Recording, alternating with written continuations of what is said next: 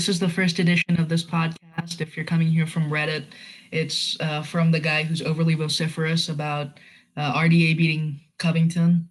So, welcome. And I'm joined by one of the most reliable bettors on the internet, and you can buy his tips at betmma.tips. It's Gugabe. And so, what's up, man? Oh, not much. Pretty quiet morning over here in Australia. It's 7:20 p.m. right now here. Yeah, 9:20 a.m. over here. Nice. Yeah, good shit. Opposite sides of the world. That's fun. So, what's the podcast called? I have no idea. I have not hashed out any of the creative stuff yet. Fair enough. Good steps. I mean, I've done a little bit of the writing on, I've written some stuff on fighting. It's all good stuff. And it's, I might as well just start hash out the creative stuff as it goes. Yeah, of course. Makes sense. So, Nebraska, that was a really fun event. Yeah. My boy won. Michael Johnson, boys. Oh, God. I bet on Michael Johnson. That was not a good bet. And he was not as valuable as I thought he would be. It was nuts. That was not pretty. I was not impressed. Dude closed as an underdog, and I'm like, this is nuts. What the hell's going on? And it's like, no. He went blow for blow with Andre Fili. Yeah. I would like to die. Oh, fuck. If Philly had, shown any initiative in the third round, he would have won that. Yeah. I mean, he's team alpha male to a T. He can't do anything except what he comes in there to do. Yeah. Also, how MJ just gave up the back so easily. He wasn't even Philly wasn't even passing. He was just MJ just gave him his back. Yeah. I mean, he looked defensively good once Fili got to the back, but then it was he just sort of let him get to the back because he was too hurried to get out. Yeah, it was like that guy who got subbed by Gall in the prelims, Sullivan. Oh, Sullivan! Oh my God, that was just terrible. That just didn't if any fight were fixed on that card, it would probably be that one. Yeah, because the guy didn't even defend; he just turned. It was just if not Sullivan's unremarkable, but if nothing else, he's experienced. Yeah, the dude hopefully knows what to do, and he just didn't. He made all the wrong moves in quick succession. Yeah, it was weird, really weird. Yeah, it's like naked choke defense. Yeah, it takes special grapplers to make Andre Fili and Mickey Gall look like fucking Damian Maya. Yeah. But yeah, those were two good fights. But MJ wants Cub Swanson next, and that should be fun. That won't be bad. What else was good in that card? You got Ronnie. Oh yeah, that was a pretty good performance. Ooh, that was great. I mean, Luke Sanders usually looks like he's winning and then he loses, and then this time he just lost. Yeah. Taken out. Joanne Calderwood pitched a miracle out of her ass. That was the biggest ass pull ever. Yeah, that was bad. No, Nico Price versus Randy Brown was the biggest ass pull ever. Oh, true. Oh, that was painful. that was kind of, you on some level, you kind of have to expect every women's MMA fight to end with an armbar from guard. I know. It's out of nowhere. It's either a shitty head and arm throw into a rear naked choke, or it's an armbar from guard. And but you have to think Faria's getting cut at this point, right? Of course. Yeah. Reminds me of that one card, the TUF finale with Montano beating what's the name of the title? There was Montferry? 4 armbars. Yeah. every women's fight was an armbar. In between, you had Meerschaert and Pichota beating the shit out of each other. Yeah. But that was a good one. But what's next? Okay, Andrew Sanchez didn't look good. Yeah. I mean, it sort of reminded me of the MJ performance in that he looked Sanchez has that Gadelia level cardio clip, and it was bad, but he moderated it so much that there was just nothing he could do at that point. But he did throw a question mark kick into a standing back fist, so I have to respect that. Yeah. I think Gedalia's worse just because she's a 115-pound woman. It's just like, you weigh 115 pounds. How do you only have 10 minutes of cardio? It's kind of, yeah, it's insane. Like, she's probably the best in the division until she gasses. She was crushing Joanna until she gassed. Oh, Andrade kind of just like took it to her. Oh yeah. Oh man. I forgot about that fight. That's probably honestly like the top 5 female fight of all time for me. That was crazy. Andrade just kept coming. Yeah, Andrade is one of those, like, she's relentless enough that you can kind of hide the fact that she's not that powerful, and True. That's really good at WMMA just because no one's that powerful. True. So, what else? Sandhagen versus Alcantara. That was fight. Yeah.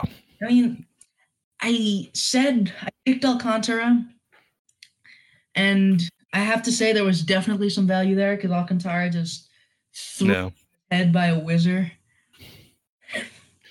That was I was huge on the under 2.5, so I was just like, ooh, nice. Yeah. 2 minutes, round 2, a minute in, so kind of. It should have been stopped like. Oh yeah, after it should have 2 minutes. Yeah, I mean, Alcantara just looked way too happy to work from bottom. Yeah, true. Honestly, if they'd stopped during the armbar for tech sub, I wouldn't have been that disturbed. Yeah, it was like there was another one. I think it was Abdul Razak Al Hassan, and he just got his arm straight up bent backward, and I don't think he tapped. So I mean, I think it was stopped. It was a tech sub at that point. This was that level. It was ridiculous. It's got like a 210 degree angle at some point. So I remember it wasn't like. It was almost backwards. Yeah, that was rough. Yeah. Next one. Kraus. I put on a bunch on him to win live, so I was happy about that because he was like 2.7 after the first round. But after the first one? Yeah. Shit, he looked good in that first one, didn't he? I know, yeah, but he came from being 5-1, so. Oh, true. I mean, I figure, and not that many people live bet, so there's that. But yeah, standout performance this time from him. Yeah, that was really good. I was surprised by the finish though. That came out nowhere. Yeah, I mean, it was sort of like the Bisping type finish where he just kept landing softer shots and eventually Alves just ducked into something that it wasn't if it landed at the beginning of the fight, it wouldn't have been big. But it landed after Alves had just been jabbed to death. Sure. Yeah, good performance from Kraus. Yeah. Eric Anders and Tim Williams. I have to say I would bet on Tim Williams again if this fight happened. Same here. That was way too wide. To be a minus 1,000 favorite, that would have had to have been a skull fuck. It was not. Yeah, pretty much. Even minus 500, honestly. Yeah, I mean, even minus, Eric Anders, he looked decent against Machida, but he still didn't look good enough to say he should be minus over anyone actually UFC level. And I don't know that much about Williams, so Williams looked pretty bad in his debut, but I think part of it is just Williams being so ugly. And I like Williams. It's just I just think a lot of people just look at him and just I'm going to bet against that face. Yeah, but I mean, look, I think he won round 1 if I'm correct. I'm not sure. He did, yeah. And then Anders just sort of remembered that he could throw a left hand. That was his weapon ever, and he just spammed it, and Williams ate it every time. Yeah, pretty much. I mean, Anders probably should move to light heavyweight because that's the only weight class where a left hand gets you to the top 5. A left hand athleticism. Yeah, middleweight, it's still pretty shallow. Yeah, but I mean, once you get to the top, you've still got a couple prospects like Costa, but past that, it's just a Shark Tank. Yeah, I guess. Yeah. If Derek Brunson's managed to make it work. Ooh, true. Derek. Actually, I don't think Anders has the same power as Brunson though. Like nobody just like reacts like that when he punches them. And I mean, Brunson, I think he's a pretty heavy underdog for 230, and it's sort of weird just because he should be by every account, but the dude is he's monstrously powerful. That's the only thing that's carried him through his career. Yeah, pretty much. Because I think because you watch a lot of or pretty much every Israel fight so far, he's been hit by overhand rights. Yeah, Brad Barnes was able to land a couple off the clinch breaks. Yeah. I think Tavares just ran him down some parts of the fight. He didn't even like clinch break; it just ran him down. Like Adesanya gained momentum as the fight went on, but it was like the first round was close enough, and the second round, I think he landed that body kick that sealed the round for him, and 3 blowouts. Sure. So I mean, I guess I don't really know if you can afford to be a slow starter when Brunson is just running you down. But pretty much. You know, we'll see. One, the flyweight prospect. There are no others. Davison Figueiredo takes out John Moraga, and that was a fun one. I was surprised how strong Figueiredo is. He's ridiculously athletic. Yeah, I mean, John Moraga's a good what I remember, and Figueiredo just khabibed him. What's a khabib? Just like in the first round, there is after Moraga rocks him on standing, Moraga tries to drag him down, and Figueiredo just kind of just muscles him off. And I was just like, he's fucked. It's like Kevin Lee takedowns. Yeah, pretty much. When you're that athletic, it just doesn't matter when the other guy has the underhook or when the other guy has anything technical. You can just. I think Moraga had a body lock. Yeah, you can just suck their hips in regardless. Pretty much. Just good performance. Yeah, I mean, Moraga, the combination near the end was actually really great, and Figueiredo just looked. He looked like Travis Brown against Arlovsky when he tried to finish. He's sure. a big right hand that just sent him flying past. Yeah. Like I thought Moraga was he obviously almost knocked him out in the first round. It wasn't like he was outclassed technically. Figueiredo's just ridiculously strong and ridiculously big for flyweight. Yeah, I think dude has some trouble making weight, I'm pretty sure. Like Sao Paulo, I think, legit cried because he made weight. So, he's a big guy, he's a muscular guy, and he's really, really fast, even for flyweight. He's a pretty athletic for the weight class. True. Also, I think you're not counting what's that? Alex Perez, the guy who knocked out the overrated what's his name? Overrated dude. Yeah, that's it. Yeah. Yeah. That was fucking brutal. He just like. It was 130 strikes in 4 minutes or something. Yeah, it was something like Torres just can't. Like Torres is pretty open about being a slow starter, and Perez was just like, "Fuck you." Yeah, pretty much. But let's see, Brian Barberena versus Jake Ellenberger. The less said about that, the better, because Jake Ellenberger should not have been in there. It was ugly. He pretty much got cracked on the top of the head. Yeah, it was not good. Yeah. I'll just leave it at that. Yeah. Courtney Casey versus Angela Hill. I mean, I can't say a lot about that. I have no strong opinions. I saw there's a bunch of people arguing about the decision, but I just sort of switch off as soon as it's WMMA and I don't have any money on it, so I don't care. Yeah, that's how I feel about women's MMA as well. I don't generally bet money on it because this Casey Hill, from what I saw, was pretty much the typical women's fight. If you take out the head and arm throws and the arm bars from guard, it was. What's left? Shitty pocket work, basically. No one has the defense to not get hit. No one has the power to make getting hit have consequences. And by split decision is the one who initiates the clinch more. Sure. That's fun. Isn't Lena Landsberg coming back soon? It she fighting Aspen Ladd? I think that's what. I think she is. Yeah. Yeah. Aspen should be interesting. Yeah, because if you call yourself the elbow queen, I'm gonna expect some better shit in the pocket. Yeah, Aspen Ladd has some serious Wisco grip. What's that? In jerk. Oh. But it's okay. Next, MJ versus Feely. Not good. That. Yeah, and Gaethje Vic. Now this was awesome. I honestly felt like Vic was making his game work before he just got knocked out by Gaethje, to be honest. Yeah, that reminded me of Rockhold and Romero.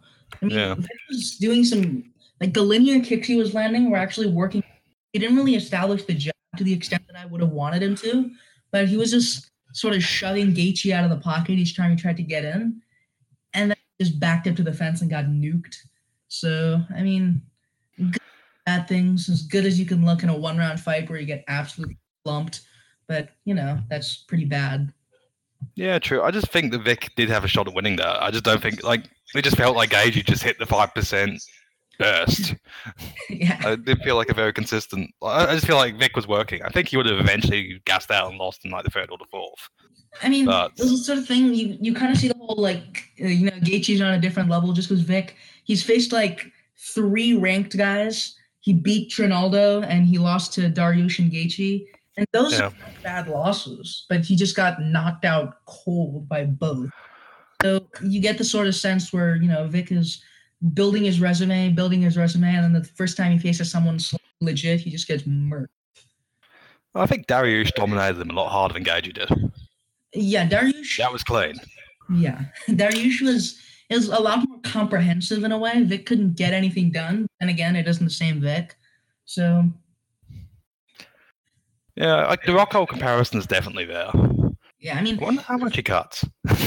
I wonder how much Vic cuts. It's just insane. Dude's giant. It's not like he's skinny. He looks like middleweight. Yeah, he looks like it's like his bones are made of helium. I mean, how he makes lightweight. Because usually the really tall guys just end up being really skinny. What was the name of that featherweight, bantamweight guy? George Rope. Oh yeah, he was really skinny. Sasaki. Yeah, or the guy broke his leg. Corey Hill, the famous one where he got checked and Anderson killed himself. Ooh, I remember what you're talking about. I just don't remember who that was. I think he wasn't he was just kind of a guy, to be honest. I think he's let's look it up. Yeah, Corey Hill, he broke his leg. Oof. This is back in 2008. Oh, okay. So that was before Anderson Silva. Anderson Silva, Corey Hill himself. Yeah, this was the iconic. Oh, he actually died 3 years ago. That's not good. But yeah, overall, I think Gaethje probably should fight. I don't know, Lee. I'm thinking Gaethje Lee, and I was thinking Gaethje Hooker personally. I think Lee's just a little bit upper echelon, and also I just don't like that fight as much. I think Hooker would be a great fight. I was thinking Vic Hooker. Sure, that also makes sense. Big, tall guys, only one can go on. Yeah, I just feel like a lot of what Hooker's game wouldn't work against Vic because Vic's taller. Yeah, you're not going to get standing knees.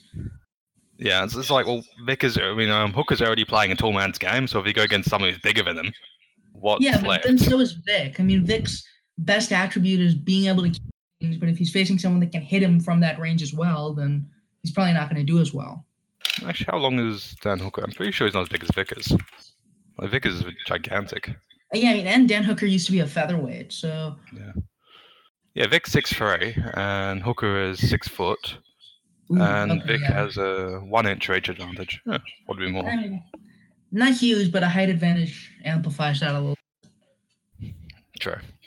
So, I mean, I was thinking Gaethje Lee just because Lee missed weight in his last one. So he probably shouldn't be fighting up. And I was thinking Hooker. I could see pretty much any of those big lightweight prospects. If Nasrat Haqparast were to fight James Vick, I think he'd kick ass. Yeah. James Vick were to fight, I don't know. There are no fights at lightweight at this point. So Vick is back into the Shark Tank regardless. You know what they should do? Hernandez versus Gagey. I think that'd be fun. I hope so. Like, come on, Hernandez would just rush him. Hernandez I think it would be fun. Him. Yeah. Hernandez would rush him, Gaethje would out-scramble him, and literally elbow his face in. Like cage. Yeah, pretty much. Sounds good. Yeah, it does. I'm really salty about Hernandez. Like, since, March? I'm salty about Hernandez since March. Yeah. I didn't begrudge him the OAM win, but the Dariush win, he pretty much kicked him in the dick straight off. Yeah, it was like, I get that he probably wasn't faking a glove touch, but on the other hand, you have to acknowledge that it looked like a glove touch. You could see Dariush's reaction made it look like it was a fake glove touch, and Dariush never got back into the fight. Yeah, I mean, Dariush is just, for all his good attributes, he starts glacially slow. Yeah. Like, probably would have won if that got into the second round, but, it didn't even make it past 2 minutes, so that's just idle speculation. Sure, yeah. Alright, so 2-8, I'm guessing? Yeah. Overall, that was a fun card, though. Yeah, it's a good card. I said like 8.5 out of 10. Yeah. It would have been nice if Vic and Gage had been a bit longer. Yeah, I mean, that was stylistically intriguing fight. It just, like, Gaethje was able to just, take the very first opportunity. Sure. So, 2-8. Honestly, the main card is weak as hell, and the prelims are fairly strong. So, I feel like if you took Zabit can crushing, Nico Price and Al Hassan, that on the prelims, and then took Rivera Dodson and Sterling Stamen and threw down the main card, that would be a good card. Like, yeah, better. But I'd keep Zabita on. They just built this one the weirdest possible way. Sure. So, going through, and there's actually been a recent cancellation. Ryan Benoit is out of the Sanchez fight on the early prelims. He will be replaced by the guy who himself in Utica, Jared Brooks. No, good shit. Yeah. So, I think Jared Brooks isn't bad. Jared Brooks is good. He looked excellent against Shorty Torres. But against Shorty Torres is not very good. I don't think he's like. I don't think he's going to stay stick in the USA. I mean, Shorty Torres was a prospect on the regionals. Yeah, but like Shorty Torres had 2 UFC fights and has arguably won like 5 seconds. Yeah, he's won like 0.5 of them. Pretty much. His win is getting into position to get Brooks to spike himself because he was losing every second of every fight he's had in the UFC. Pretty much. But actually, he had the first minutes of the second round against Brooks, though. I remember he came out hard, but then Brooks started wrestling him. Yeah. And if that was if that takedown was like completed, he would just have rode out from top position pretty easily. Yeah, and Brooks pretty much had the takedown again. Torres the right thing. It's just incredibly low percentage. So like Brooks is probably the better fighter, and Brooks had a fairly close decision against Davis and Figueiredo. Sure. Who just pulled guillotines at every possible opportunity. It was fun. Pulled the old John Moraga. Pulled the old fighting Justin Scoggins. And the Dustin Poirier against Alvarez. Ooh, yeah. Oh, man. He kept shooting it up. He had one of those pretty deep, too. Yeah, but guillotines are still low percentage. Yeah, I never want to see a guy like pulling a guillotine unless it's Pedro Munoz. Exactly, or Ortega. Yeah. I mean, even Ortega, I don't remember the last time he straight up pulled a guillotine. What's his name? Moicano. That was kind of a pull, wasn't it? It was kind of a counter. It was. Yeah, true. It was like a counter, but like Moicano was shooting anyway. Swanson, kind of, because he like dived from the clinch. Oh, true. That's. But that wasn't really conventional pull guillotine, though. Yeah, I mean, he went for the Darce first. He went for the Darce, that almost got it, and then he went for something more low percentage in the second round for no reason. Yeah, he was getting his ass kicked in the second round until he found it. Yeah, he was getting his ass, like, if Cub Swanson's making you look that bad on the feet, like, I still still don't know why I would favor you over anyone above him. But pretty much. Frankie Edgar, so I don't know how to feel about him. Except but there's no strong way to feel about Ortega. Yeah, I just profoundly salty about Ortega from a betting perspective. I'm always gonna bet against him until he ends up, losing.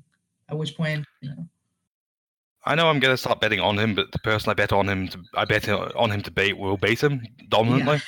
It'll be like Darren Elkins on like 2 days' notice, and Darren Elkins just come out there and fuck him up. It's like Ortega's scheduled for a title defense after defending his title 9 times. It's a short notice replacement with the equivalent of Ally Quinta, and he just gets on him. Yeah. I'm pretty sure it'll be Darren Elkins. Like, Holloway will drop out, Darren Elkins will get in there, and Darren Elkins will beat the fuck out of him. Yeah, that would be incredible. You say that would be good? Oh, that would be great, but it would still be... Yeah. Like, I would not believe it even after it happened. But I think Darren Elkins could honestly be... He could make a compelling fight against Ortega. I mean... Elkins is tough as fuck. Yeah, but he got choked out in less than a minute against Trump from the bottom. And yeah, but I think Oliveira's like... as a pure sub guy, is actually probably equivalent to Ortega. Yeah, I mean, I guess the thing I'd say about guys like Oliveira and even Pettis is that they're a lot better at making things happen when there aren't things like to take advantage of. Where Ortega is just sort of, if you give him the opportunity, he'll make the opportunity happen in sort of a roundabout way, but it's not really like has a process behind it. So yeah, that's my thing. Like, if Elkins shot at him lazily, then he'd grab the guillotine, easy. But if Elkins, actually got on top of him and there wasn't, like, a transitional battle there, I don't know how good Ortega will be at making things happen. True. I think Elkins wins by one flow choke. The old OSP. Yep. Elkins will fuck him up. Elkins wraps the guillotine around the Von Flu. Yep. He concusses Ortega badly, grabs the guillotine. Here, grab my head, quick. Yep. All right, so 2-8. Yeah. First fight on the card, or you want to go top down or bottom up? Bottom up works better, I'd say. Yeah. Jeff Neal versus Frank Camacho. Oof. I think Camacho is definitely the betting value at this point. He's the underdog, I'm pretty sure. He's like 2.62, I think, off the top of my head. Yeah. It's Jeff Neal, if I'm not mistaken, is coming off a good Bulldog RNC show, Brian Kamasi. Oh, wow. Yeah, Jeff Neal is he's a favorite. He's minus 170 here in the States. So Frank Camacho is a decent underdog, and I think I take him if he can turn it into the fight he has. Pretty much. I think Neal showed some heavy hands against Kamasi, but I don't think he's as good as brawling as Camacho is. Yeah, pretty much. I just see it as being 50-50, probably 55-45 Camacho off experience. Yeah, that's fair. So I just don't get the odds at all. Yeah, I think everyone just looks at a really fun guy like Camacho and just says he's not beating anyone that we think is even slightly decent. Because, I mean, brawling is a legitimate game plan if you can make it happen. Especially like lower level guys who don't really have the distance control or the composure to not. So I don't think Neal is high. Camacho is probably just going to out-brawl him. It's not like Neal's really got that much depth, or he hasn't really beaten anybody good or anything like that, to be honest. Yeah, I don't think so. And the Tuesday night contender guys just seem to be overvalued by the books for some reason. Yeah, the same happened with Charles Bird moving forward. Oh, God. Charles Bird. He choked out the white Mike Tyson, who had the submission defense of Mike Tyson if you were white. SPG is just a horrible place where careers go to die. Yeah. They have one great fighter, and the rest of their fighters are just sort of struggling trying to emulate that one fighter. Oh, it's like they keep teaching everybody else to fight like Conor when they haven't got the athleticism, luck, or the craziness to pull it off. Or even the defense. Like, I don't even think Conor... Gunnar Nelson, Conor's a defensive savant. And I don't even think Conor's that great defensively, but Gunnar Nelson, he should be a grappler, and he's so happy to strike because he was at SPG for a long time. It's pretty much nobody is like, oh, Conor has managed to use the attacks to counter, but most people have been able to hit Conor. Yeah. I mean, like, the SPG, it should be good, but I don't think it's like a UFC level gym. They just found a really, really great guy, and they didn't even really, I don't think they developed him from like the ground up. Yeah. He just sort of showed up there, and SPG was in his corner, but I don't know how much they did towards his development if they can't really help or adapt to the other people that they have. It's like if OSP was slightly better, and his coach was like, "I am the greatest coach to ever live." I mean, yeah, it's like if OSP like managed to knock out Joe Jones with the most random shit, and then it's like, yeah, you're coaching, of course. It's not just the fact that you ran into who could knock out a bunch of guys with no process at all. No, it's your coaching. Yeah, sounds about right. Yeah. So moving on to the next, well, this was canceled, but the fight in its stead, Roberto Sanchez versus Jared Brooks. And I'd say Jared Brooks wins it 9 out of 10 times. Yes, Sanchez, if I remember correctly, choked out another Sanchez, RNC really quickly. And Jared Brooks is a legit wrestler. He is a decent striker, and the odds are not up for this fight yet because it happened like a couple hours ago. I'm guessing Jared Brooks about 1.6, 1.7, minus 150, I'd say. Yeah, I'd guess he's opens as a decent. That's just because no one knows Sanchez. But I wouldn't be surprised if the line were narrower than it should be just because of his last fight. And it's been a week's notice. I mean, he became a legit meme because of that, and it's a shame because he's good. He's a really good player, especially for flyweight. He got a really close fight with number 6 at flyweight right now. Yeah. And, he just kind of stalled out because of that, because of the one, and because he lost to lost, quote unquote. But yeah, I'd take Jared Brooks here if he opens anywhere near evens. Yeah, pretty much. I think he'll probably go open evens and just shoot like minus 150, 160. Yeah, I'd take him as soon as the line opens up at that point. Yeah. Moving on, Irene Aldana versus Lucy Pudilova. I don't know anything about this fight, so unless you have something to contribute, I think we'll just skip it. Who the fuck are those guys? Alex White versus Jim Miller, and this is, in my opinion, the best line on the card. Jim Miller at 125, Alex White at minus 145. Now, it's the Passion Olympics, man. Come on, I don't want to say this.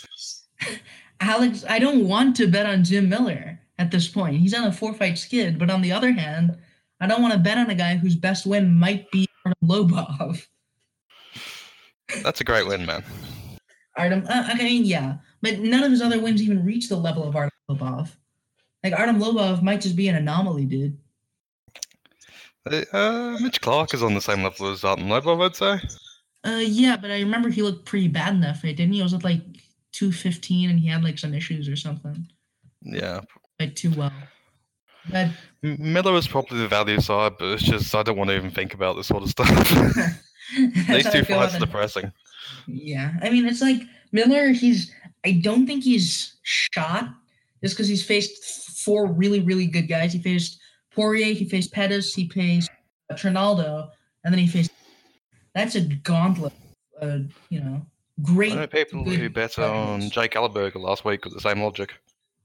Oh, I mean, that's not really... I mean, who was Jake Ellenberger's last loss? He lost to Mike Perry, who isn't really going anywhere. He lost to... He lost to what's his name? Ben Saunders. He lost to... Yeah, that's far worse than losing to Ronaldo. True, yeah. But I remember Trinaldo was like a great price. He was like minus 140 or something, and I went huge on that. Yeah, I know. He might be the most underrated lightweight right now. He was on like a quiet 7-fight streak until he ran into Lee, and then he ran into Vic. Yeah. But next fight, similar dynamic, even worse. Diego Sanchez. Oh God. Back. The nightmare to his own brain. Diego Sanchez is back to fight Craig White, the Thundercat. I am honestly tempted to go big on Sanchez here because Craig White is that terrible. Yeah, I don't know how to rate being blown out by Neil Magny, because Neil Magny's been blown out by anyone I consider to be like an actually good fighter. But like that fight was kind of weird because like it wasn't like Magny was blowing him. Magny was just having a cage hugging competition with him for 3 minutes. Yeah, and then he decided to land a knee. He just gently taps him with his knee. It was not a particularly hard knee. It just looked like a dive, kind of. Yeah, he just sort of bent him with the underhook and just like threw a soft ass knee that threw White off balance more than anything. Then Magny just followed up. Yeah. But like, I don't think Craig is good enough to be a minus 230 favorite over anyone in the UFC. Yeah, but Diego Sanchez should be a featherweight. Okay, Diego Sanchez should be retired if we're going there. But sure. I mean, he still has the ability to steal decisions by running forward and windmilling as his tradition. So you could take this. I think it's more of a live betting thing where, like, if you watch the first 3 minutes, if Sanchez hits a takedown, just go fucking all in. Yeah. Because you'll be able to get him for like fucking 3-1. Yeah. And, you know, I mean, if Craig White's winning, it's probably going to be in the first few minutes because we're going to find out if Sanchez is shot enough to lose to legit talent. Pretty much. Why does they even regional talent? He's regional dross. Like, he lost really, really early in his career. Not really, really early. Fairly early in his career. He went on a decent tear to get the short notice call against Magny, and he just got blown out by Magny. So he's regional talent, I'd say, but like he's not upper level regional talent like, you know, some of the guys in PFL or some of the guys, you know? Yeah, pretty much. He's just okay Eurobum. Yeah. So moving on to one of the fights that should be on the main card, and that's Jimmy Rivera versus John Dodson. You skipped Darren Stewart versus Charles Bird. Did you? Oh, I'm going on the best fight odds order. I'm going by topology. Fair enough. All right, you'll go your order. I mean, I could just go by the UFC order where it is Bird versus Stewart, and that is a fun fight if, you know, Stewart ends up winning. I have a feeling Stewart just like knocks him out because, like, yeah, Stewart actually looked decent in his last 2 fights. Yeah, I mean, the loss against Marquez is just not bad news at all for him when he's probably going to be employed for at least another few fights off that barn burner. Pretty much. Like, in the did he win the first round, or he looked like he won the first round? Remember? It was chaotic as hell. And if you're going up against a Dana White guy who's supposed to be like, you know, coming off a big head kick, the Contender Series, and giving him the fight of his life, then it's a pretty good bet that you're at least a decent fighter. Sure. And didn't Marquez get robbed last time out? What's that? Didn't Marquez get robbed last time out? I guess DeCirico, yeah. Yeah. I gave that fight to him easy, and they gave it to DeCirico for God knows what reason. Was that the one with all the robberies on it, or was that another card? I think that was a Ultimate Fighter finale. That was the which one? Cormier, Miocic. Oh, all right, yeah. But yeah, I think Stewart takes out Bird just because Stewart isn't, you know, Mike Tyson, and Bird isn't. I don't think he's great, and Stewart has lost to some decent guys. I mean, Robertson's not bad. Marquez isn't bad. He should have won his last fight. Robertson totally by Cesar Fajea, but you know that happens. Fajea's good, and Bird's only UFC win is John Phillips. What's his name? Marquez fought on the same card as what's his name? The GOAT, John Gunther. Oh, that dude. You mean I love that dude. the other guy? No, John Gunther. Actually, that card was hilarious. That was one with the arse pounding, wasn't it? Oh yeah, with like it was the end of the second round. Yeah, and then they were just sort of 69 and punching each other in the ass. Yeah, that was great. That was hysterical, dude. Like, I think Joe Giannetti got released after that, and I don't think that's ever happened. Why would you release a guy off that? That was a performance. That was performance of the night. Performance of the year. That's one of my highlights of the year so far. That's one of those things you put on a different kind of pay-per-view. Yep. But yeah, I think Stewart gets it here. He's a decently powerful puncher. He's, fairly good on the feet, I would say, compared to the guys that Bird has beaten, which is no one. Yeah, Stewart's just kind of an idiot, to be honest. That's his main issue. Yeah. That's the issue of lots of guys. Yeah. The headbutt on Bahos, I believe. Yeah. No problem with that. Like Stewart actually looks athletic for a middleweight. Yeah, he's decently fast and powerful, and I don't think you see that sort of thing at lower level on the weight classes. Like, you see that at lightweight all the time, but at middleweight, light heavyweight, and heavyweight, like, if you're athletic and to be like a standout at the lower levels, you're at least mid-level at that point, even if you make all the wrong decisions. Yeah, because like he threw that flying knee against Spicely, and he like just jumps like his entire body height, and I was like, how so bad? It's that basketball player level. Exactly. Like, he had a legit body vertical, and I was like, you should be hitting people a lot harder. You're at least as athletic as Brunson. Like, you need to be going out and throwing Verdun kicks at this point. Exactly. But I don't think. I think Bird's a pretty big favorite here, actually. Bird. Yeah, I don't get that. Yeah, he's minus 225 to Stewart's plus 185. So yeah, Bird is a sturdy favorite, and I deserve it. Yeah, I think Stewart should definitely the value side here. But I usually play underdogs, so. Yeah, I mean, I've played on a couple like I played on MJ, but then that didn't work out well. That was not pretty. Yeah, I might play Shevchenko here just because it's like if you bet the house, you'll get like a little extra powder room. And I guess. Yeah. But I might play. Nah, probably not. I might play Sterling if he ends up as a slight favorite. But we'll get into it. I remember Shevchenko's last fight. I had her by submission, and she just mauls that woman, and I was like, I won the bet, but I really shouldn't have. Yamasaki saved your money. Yep, nice Yamasaki. Yeah. But next one, Rivera versus Dodson. And Rivera is making a quick turnaround here. Oh, yeah, because he got knocked out like 3 months ago.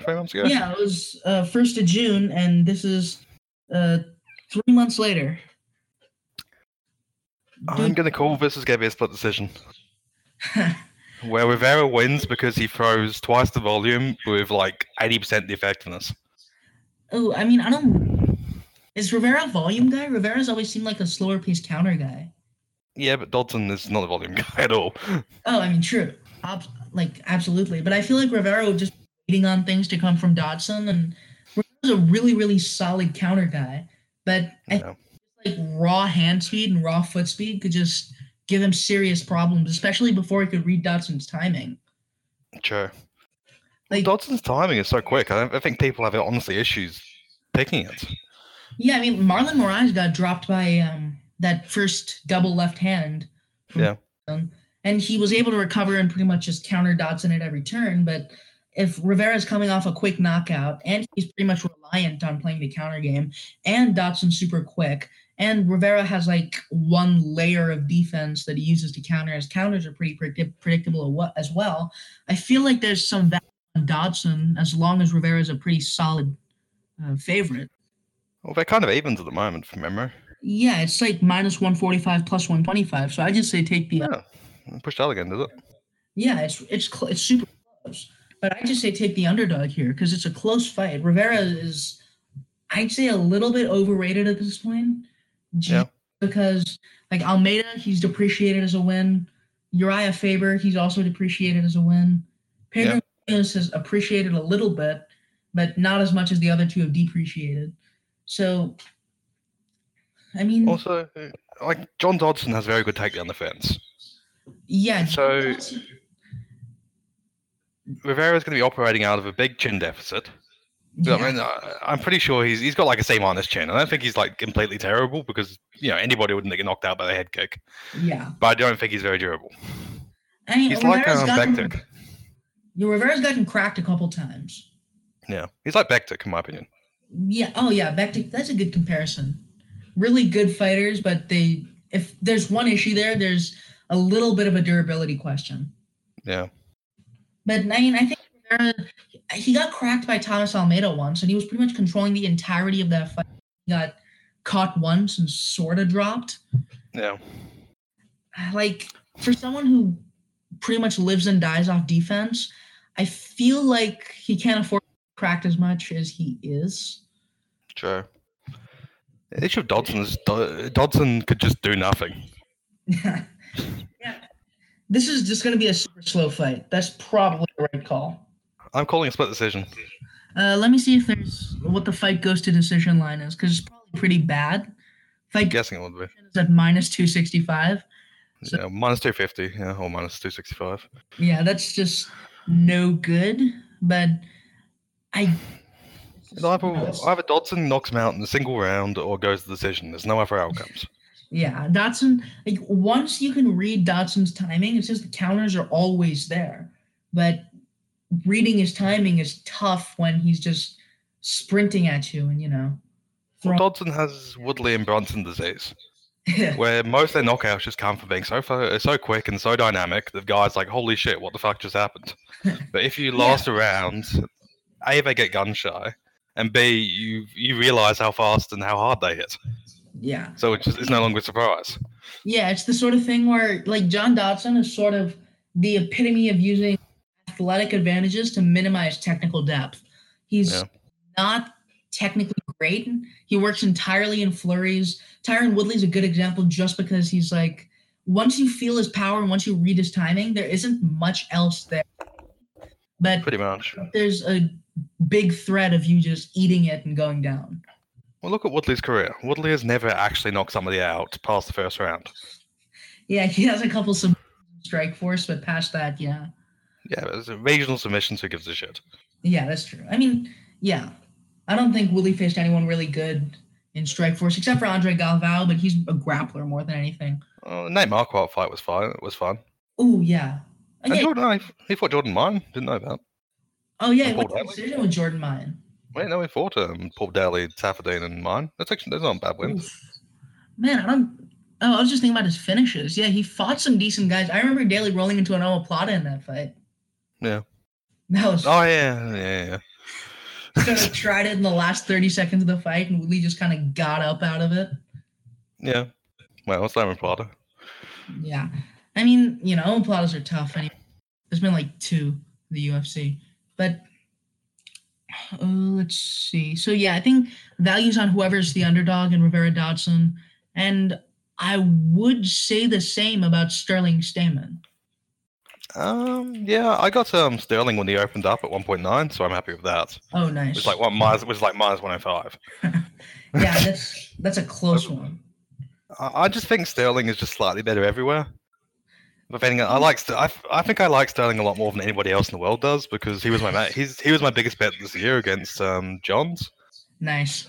I literally like 1.5 max bet him because I was like, how does Johns win this? dude just pick him with John, and I just didn't understand it. My belief is that some of these like ultra prospects, because Sterling was an ultra prospect, people expect them to either be like perennial contenders or they just think they're terrible. Yeah, they don't realize that like Sterling has just kind of solidified into a top 5 guy at bantamweight. Yeah, I mean, I don't know if he's a top 5 guy. Let me see, what are the bantamweight rankings? UFC, I'd say so. I'd take him over Kroos. I mean, I'd say he has the talent to be a top 5 guy, but that Moraes knockout knocked the crap out of him. The top 5 is Moraes, Rivera, Austin Sao. Yeah, Moraes is the best world bantamweight in the world. Yeah, Moraes. I think Dillashaw beats Moraes, but Dillashaw and Moraes, goes Dillashaw, Moraes, Assunção, and then Garbrandt. And you could probably take Cruz out because he's done. And Sterling is probably close. I'd take Sterling over Dodson, Cruz, and Garbrandt. Yeah, I'd put him on number 5 at the moment. Yeah, that's fair. I mean, Garbrandt is just a weird case just because we don't know anything he can do other than beat Cruz and wing. So, yeah, pretty much. I mean, yeah, I'd probably take everyone in the top, like, 9, not 9, like top 8 over Garbrandt except for Cruz. So, I think we need to see Lineker Garbrandt already. Yeah, I mean, Lineker just, bangs him out. I could see Garbrandt beating Rivera. Just because of Chen. Yeah, possibly. I mean, I just think Garbrandt blitzes him. I think it's possible, but I also think that Rivera he's too smart of a fighter to just get caught by the same hook cross, not even hook cross, hook over again. Because Garbrandt probably has to end it in round 1 and just catch Rivera perfectly on the chin to, finish it before Rivera can actually get a read on his timing. Otherwise, Rivera's just going to move away and, counter the shit out of him. Yeah, but even like Dillashaw's been caught by both fights. He got dropped both fights. Yeah, I mean, and he had like years in the gym with him. Yeah, and there's the fact that Dillashaw, that was more of a lapse of discipline than anything else. And if there's one thing you can't fault Jimmy Rivera for, it's that he never goes away from the game plan. Like even if he has a finish in hand, he just doesn't go after it because he's disciplined. Sure. Anyway, it's a virtue and a vice, but against Garbrandt it works. I like Stamen. I'm still not convinced by Stamen. I think Caraway beat him. I don't think that was a good decision. Yeah, that was a weird fight. It was sort of like Woodley Maya, but if Woodley had like back control at the end of rounds 1 and 3. In Maya, wasn't it? Oh yeah, if Maya had. Yeah. It's like Caraway won round 1 pretty easily. It was like almost 10-8, wasn't it, from memory? I don't think he had a near. He had like an inverted triangle type thing at some point. And, he had a deep start, but I don't think Stamen did much round 1. Yeah, and round 3, guillotine. Yeah. Well, round 3, he ended the fight like last 2 minutes. He pushed forward, and he got the bat, and he got like top position at the very end of the fight, and I felt like I should have won the decision. Yeah, most of rounds 1 and 2 were just Stamen defending and sort of getting by on Caraway with like. Because Caraway's a real awkward striker. He just sort of came inside his loopier punches with slightly straighter punches, but I don't think that says much about Stamen, just that Caraway has bad striking and probably still should have won the fight. Yeah, true. Yeah, I think I'd take Sterling here if he's an underdog. I'd be a little bit more hesitant on Stamen, but I think this fight is fairly close. I personally put a Sterling at about minus 150 if I was like handicapping this. Yeah, that's fair. I mean, Sterling, it's the same thing that you just said. It's like he's underrated just because he got taken out by Caraway. Well, not taken out. He got decision by Caraway, got decision by Assunção, and he got wiped out by Moraes. But those are all like really legit guys. And he's probably top 5 level at this point if you like take out the guys who shouldn't be top 5 at this point, but he's fighting down for the second time in a row because no one buys that he's legit after getting wiped. Yeah, but what's wrong with being wiped? Like, Assunção's not a bad loss, Caraway's not a bad loss, and Moraes is not a bad loss. I think Moraes beats Dillashaw. Really? Yeah. I mean, I think I would cap Dillashaw at about that same 150. Right.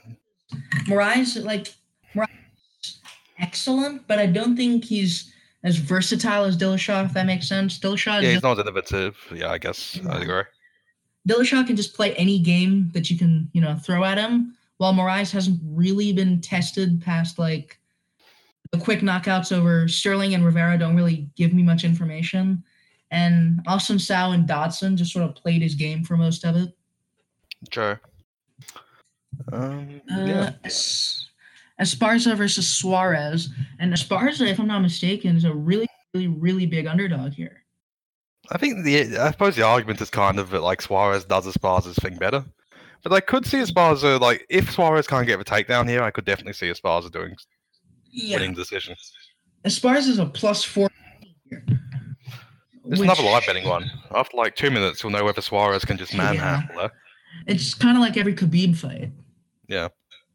Where, you like Suarez is pretty much a pure wrestler, if I'm not mistaken. Even Esparza showed a little bit of stopping power against Gadelha, but Suarez just pure takedowns, nothing else, and I don't think we've seen anything from her on the feet. Not really from memory. I remember she just wrecked what's his name? Grasso. Yeah. Grasso was supposed to be a prospect, and then she just got absolutely destroyed. But she was more the cute girl, and she was more like the cute WMMA prospect rather than the real one, to be honest. Yeah, I mean, like WMMA has so few real prospects that the marketables sort of become conflated with like the really, really good.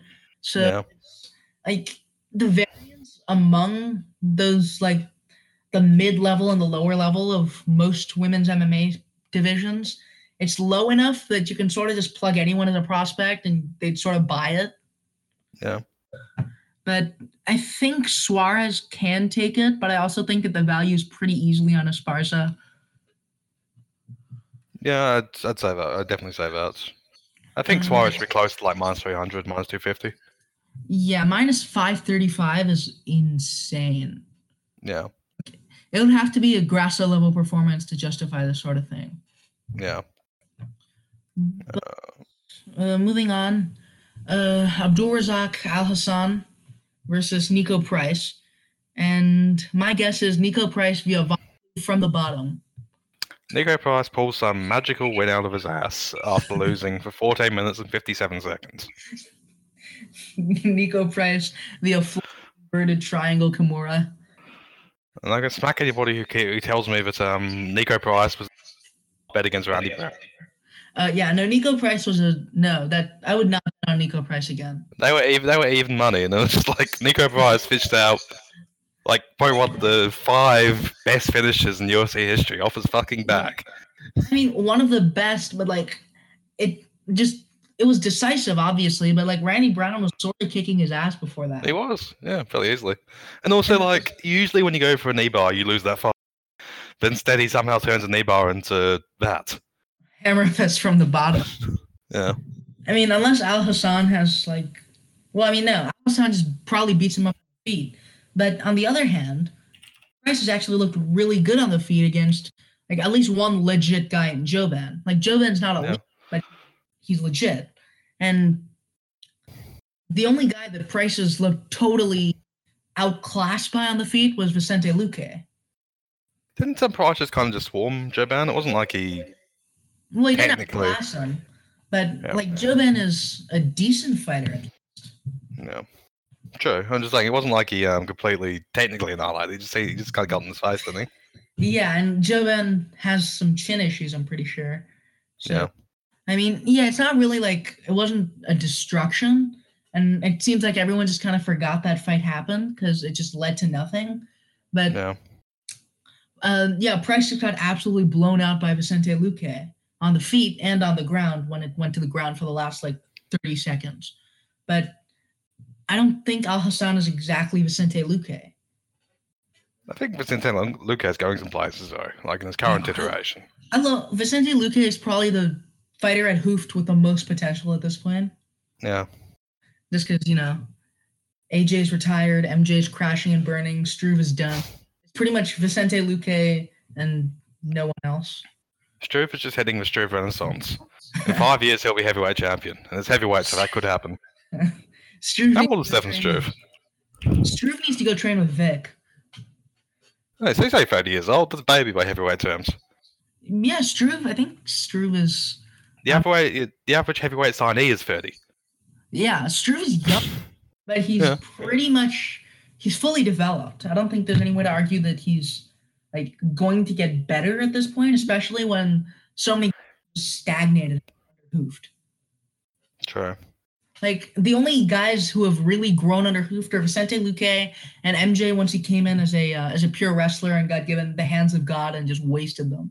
But I mean, I think Vicente Luque is going places. He's got that really nice left hook knockout of both Muhammad and who was it? Chad Laprise. Yeah. Flatline Chad Laprise. So I'm not sure what to make of this fight. All I know is it shouldn't be on the main card. But Which one? Andrade. In Thinker Price. Yeah. Yeah, it'll be entertaining. I'd imagine. It's not bad. It's not a bad card starter, I guess. It's better this than like some random shitty WMA fight. That's true. We've got 3 of those coming up. Well, no, that's unfair to Andrade and Kovacevic.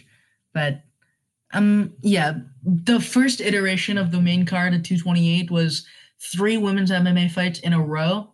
Yeah. At Woodley Till. I feel like they just expected Zabit and Rodriguez to take most of the entertainment burden on that one. I don't see how Woodley Till ends up being like an entertaining fight. It's either going to be like a quick first round knockout, or it's going to be nothing happening. Yeah, it's like all signs point to this being a Tyron Woodley fight or a typical Darren Till fight. Neither is entertaining if either of them presents a challenge. Like pretty much.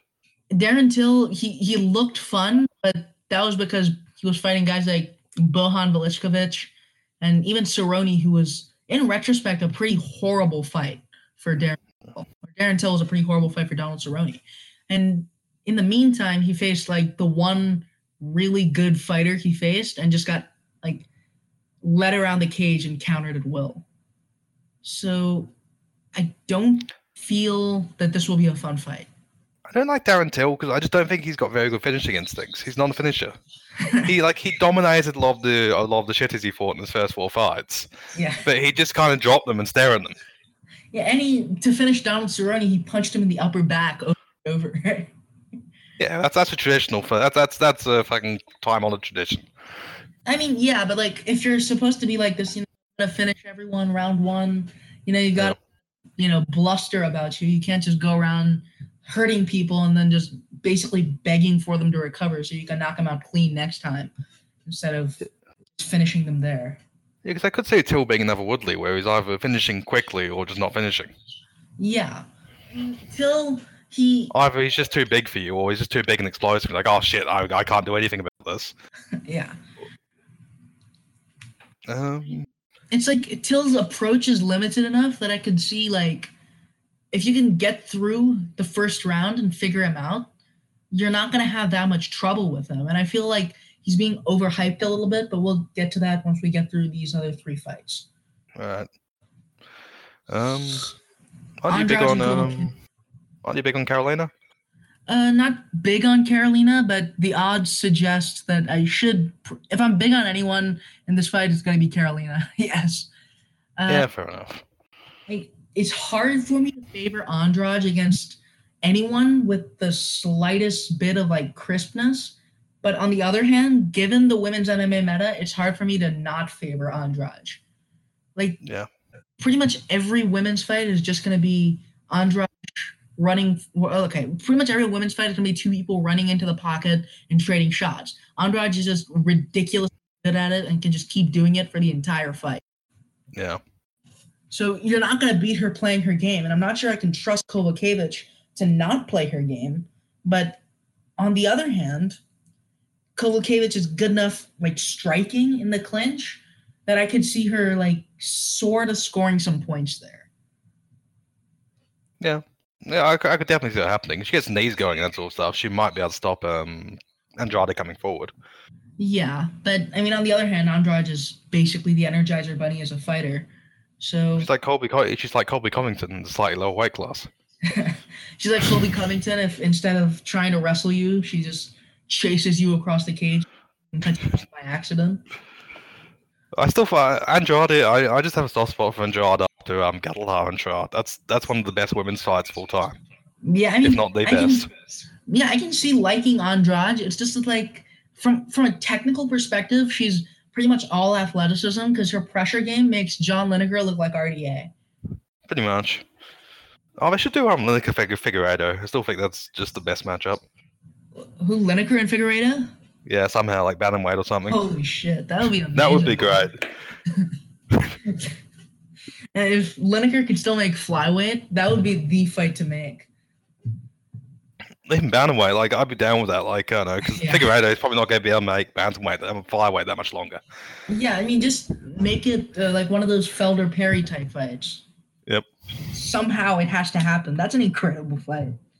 Yeah, honestly, I think I'd probably take Lineker. I think Lineker would just his body work and all that would carry into the decision. Yeah, you can't stop Lineker. Yeah, I don't think Figueiredo is like refined to not play Lineker's game. If you play Lineker's game, he's going to win. Like TJ Dillashaw near the end of their fight, and that was a pretty dominant fight, but near the end of their fight, Lineker still coming forward and throwing big body shots. And he'd broken his jaw like for 10 minutes beforehand. Yeah, and he was headbutting TJ's elbows. Lineker's a great guy. Dude is an absolute savage. And you cannot, like, Brian Kelleher tried to play his game and got absolutely... Good luck, man. Brian got boomed. It reminds me of Choi versus Stevens at the start of the year, and people were like, "Oh, Choi's going to stand in front of Stevens and beat him." I was like, nobody does that. I picked Choi, but I also expected Choi to look a lot better than he did against Stevens. Like, I like Choi a lot, but no. Yeah, I mean, as soon as he like started to trade with, like, he didn't really look elusive at all. I figured Stevens would just sort of wear him down and bomb him. Pretty much. But good fight, though. I don't think Kovacevic beats Andrade if she plays Andrade's game.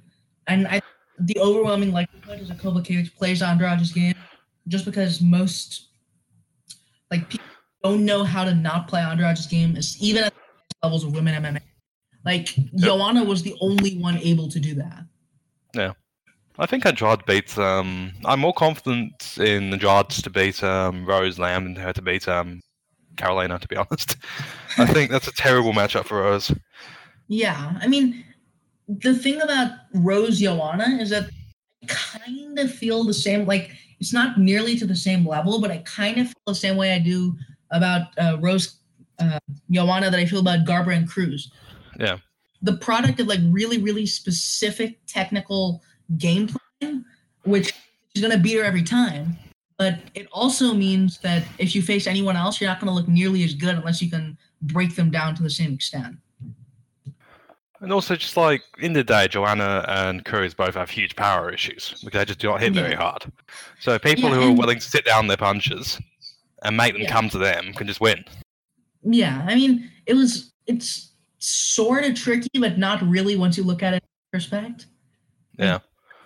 Cody, for all his flaws, he's powerful as hell at bantamweight, and he throws everything with all the power that he has, and that's pretty much enough to make Cruz want to stay in the pocket. And also, I think that Cruz has fundamentally changed his entire game to beat Uriah Faber, and people like Uriah, which 8 years ago was most of the sport. You're running in with overhands? Oh, yeah, like a tough wrestle boxer who runs in with overhands, is gritty. And exactly, but people stopped fighting like Uriah Faber, like, recently. Yeah. And also, particularly if you're a bantamweight champion, you know, half the people you're fighting get to be alpha male guys. I mean, it's like Cruz was supposed to fight Rivera a short while back, not a short while back, back, and it was. I still don't know how I would feel about that fight. Like, I think Rivera wins that one because I just don't think Cruz can take advantage of his chin. Yeah. I mean, yeah, Cruz isn't taking advantage of anyone's chin, except for Mitsugaki. What the fuck was that? How did that happen? Dude.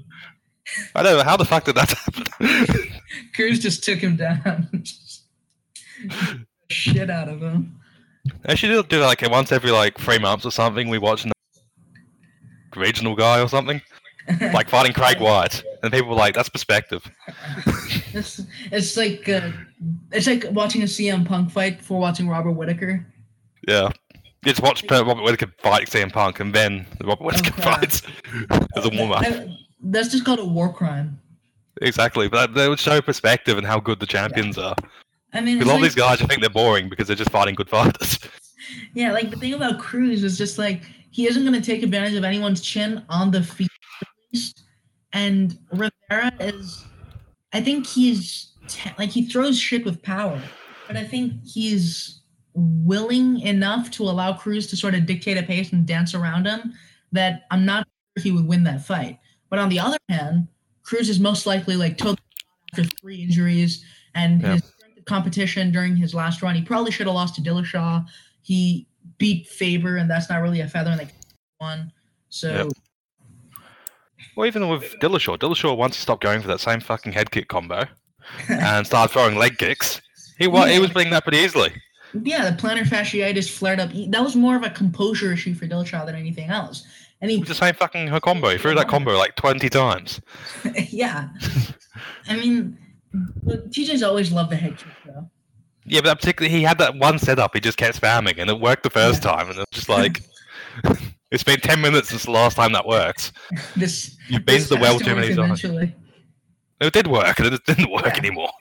I mean, it's like when you're facing someone like Cruz, you just can't afford to do that. And like, he still came up with a good game plan near the end of the fight, and probably should have won that. I think I scored that for Dillashaw pretty much every time I watched it. But it was like a composure issue more than anything else, and I don't think everyone that Cruz faces at the highest levels is going to have that same sort of issue. Sure. I think a lot of guys that can just lean on the leg kicks will beat for Cruz. I just don't think Cruz's game was built with leg kicks really in mind. Because when Cruz was first coming up, leg kicks weren't really part of the metagame. Yeah, that's fair. The metagame was overhand and nothing else. Like 3-4 years ago, leg kicks really sort of moved center stage, and I just don't think Cruz's style will keep up with that. Yeah, I mean, I've always done leg kicks. You've seen leg kicks from some guys, but the idea of a leg kick is sort of like a setup move for pretty much everyone. Has only been popularized pretty, not that far ago. And you would never have seen a Gaethje years ago. How Gaethje is as a wrestler. Yeah, I mean, you sort of have Gaethje just throwing leg kicks as he brawls, and that's not the where the brawler sort of comes forward and wins shots. Like back when Cruz was coming up, it was just the metagame was trash talking alpha male into throwing hands and nothing else. Pretty much. And he tried the same thing against Garbrandt, and it didn't work because Garbrandt is more than an overhand. Alright, so Zabit versus Davis. Oof. I feel like Davis has to be the value side here just because of the odds. I mean, let's see. What are the odds? Are they up? I don't think the odds are up. It was like plus 900. I saw someone in Sherdog told me they'd up them overseas. It was like minus 1,000 for him Zabit. Yeah, these are... Davis has to be the value side, but on the other hand, if it was at evens, I would slam Zabit easily. So, I mean, cap Zabit at like minus 500 here against a guy that's 1-2 in the UFC and really bad against a wrestler last time. But, I mean, there isn't that much to say about this fight other than I feel like Rodriguez would have done decently against Zabit. Yeah, I think Rodriguez was definitely the value side where he was. Yeah, it was Rodriguez was at a plus 400 at that point. Yeah. But he fell out. Dana is pulling his release papers out of the shredder and taping them together.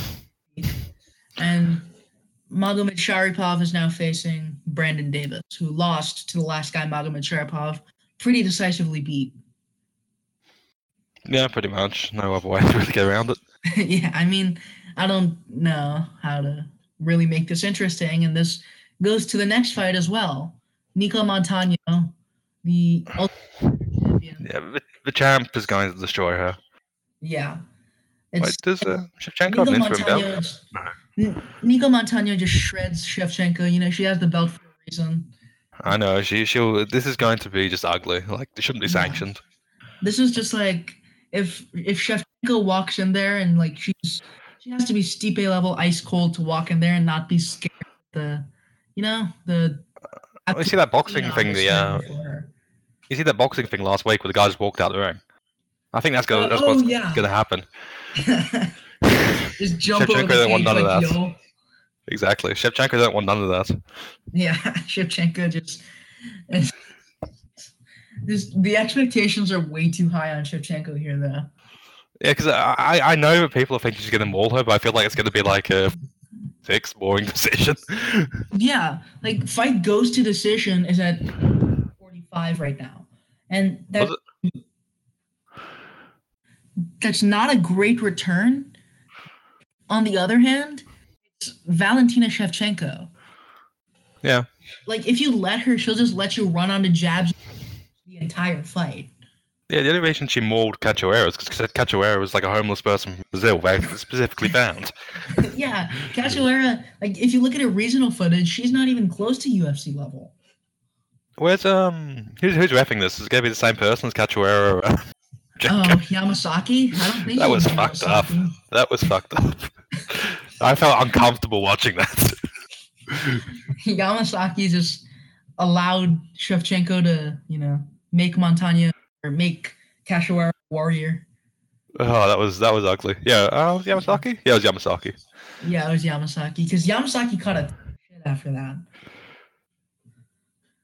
I mean, for good reason, but I think this time it's just I don't think Nico Montano is nearly as overmatched as Cachoeira was against Shevchenko because like for all the shit she gets for winning a title off the Ultimate Fighter, most of which is deserved, you have to like think about actually beat legit WMMA fighters, which means that she probably doesn't, lead with her chin, and she probably isn't hopeless on the ground like Cachoeira most likely is. Like so, Modafferi and Honchak on bad wins. Yeah, Modafferi, those are good wins. Yeah. But compare that to Shevchenko, who should probably be the bantamweight champion right now, and it's it's weird. I just have a weird feeling that Shevchenko just doesn't do enough, and Montano somehow wins a volume decision. Montano wins a split decision. And people will bitch everywhere. I would love to see that.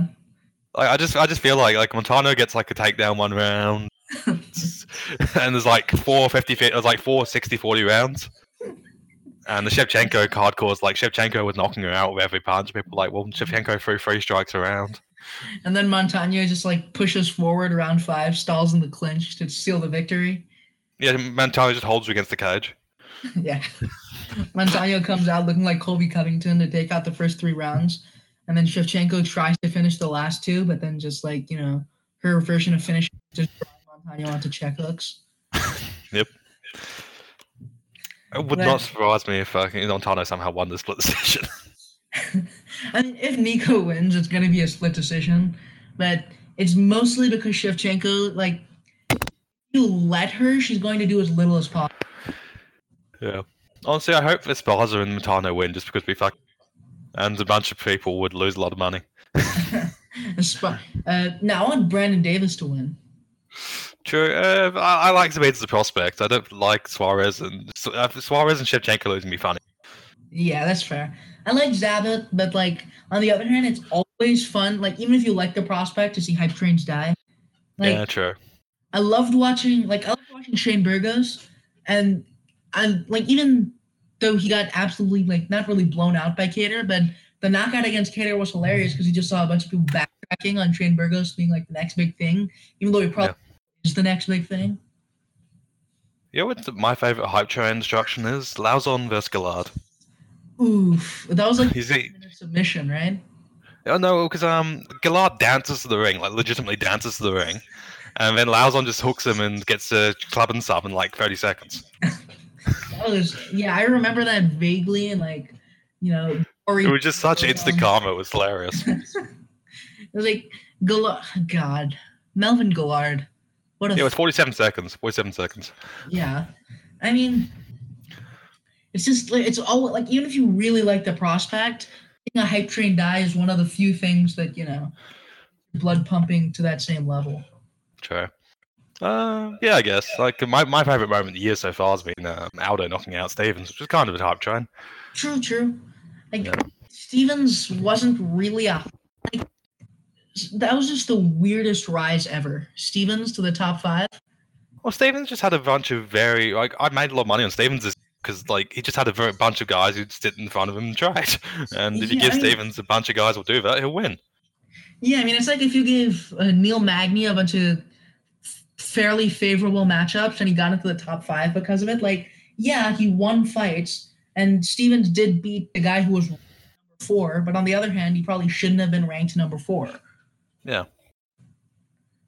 It's just like if you even gave like Damian Maia like a bunch of people to grapple with him.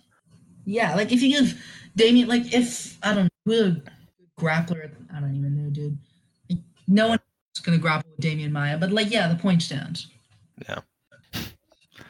Alright, so on to Montano by split decision easily. Yeah, Montano bet the house. Yep. Yeah, just parlay it between Montano split decision, Esparza split decision, and Davis Dodson by split round one decision. knockout. Nah, Dodson split decision. Oh, true. That's good odds. Diego Sanchez via WrestleFuck. True, yeah, that too. Alright. Woodley Till. I have a weird feeling this is not fun. Yeah. Till and Woodley are both -1, so it's at perfect evens right now. I don't know how I feel about this fight. I like this fight to end by first round knockout because I just think there are two possibilities here: first round knockout, which is paying like 4-1, or decision, which is paying like 2-1. Yeah, I mean, I don't see anything else happening. Yeah, like I think the thing about it is Darren Till is one of the most overhyped fighters on the roster right now, but welterweight just sucks horribly. I don't think Woodley just sucks horribly.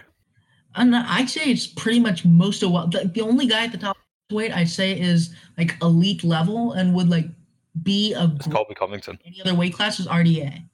Colby Covington. Oh no. If the judging criteria were drastically changed, Colby Covington would be elite everywhere. True, Colby Covington. He's just shit tier so Charles Sonnen. He's not even better than Charles Sonnen was. Charles Sonnen was underrated though. Well, Charles Sonnen was also the same. He fucking pumped himself full of APO and he fucking pursued takedowns for 25 minutes. I mean, no, Charles Sonnen was like, for all the talk, like, you know, he was sort of memed on for saying he never lost a round, but until Bisping, he legit never did. Lost a round. No, even against Bisping, he never lost a round on all three judges' scorecards till the third round of the Rampage fight. Oh, that's rough. But like the Bisping fight was controversial enough. Like I think after the fight, he said, "I can't say I've never lost a round before," but until fairly late in his career, he lost because of really small mistakes. And Charles Sonnen was just going well till it stopped going well. That was his entire career. Yeah, I mean he's one of the most imposing fighters you don't want to go to decision against, but he's not horribly hard to finish, if that makes sense. I feel feeling he beats Fedor by cardio, which is sad, but like Fedor and him are my two favorites fighters of all time, but I feel like Chael just keeps coming. Yeah, that would be Chael. If Chael beat Fedor, the trash talk would be incredible going into the next round. Just legit beating the GOAT. Hopefully, I'm just hoping that Fedor Chael winner wins the tournament. Yeah. Or Bader. I don't mind. Actually, I don't mind anybody in that tournament. Mitrione and Bader, like they kind of use goods, but I like them in how they're still kind of terrible. Yeah, I mean, I like Bader. I haven't followed Mitrione since he left the UFC, but Bader was sort of one of my boys since he got shat on for losing to Machida in the way that he did, and he got shat on to Tito Ortiz. So. Yep. He's really, really improved as a fighter, enough that I think he'd be the only contender to Gustafsson at this point if he got back to the UFC. But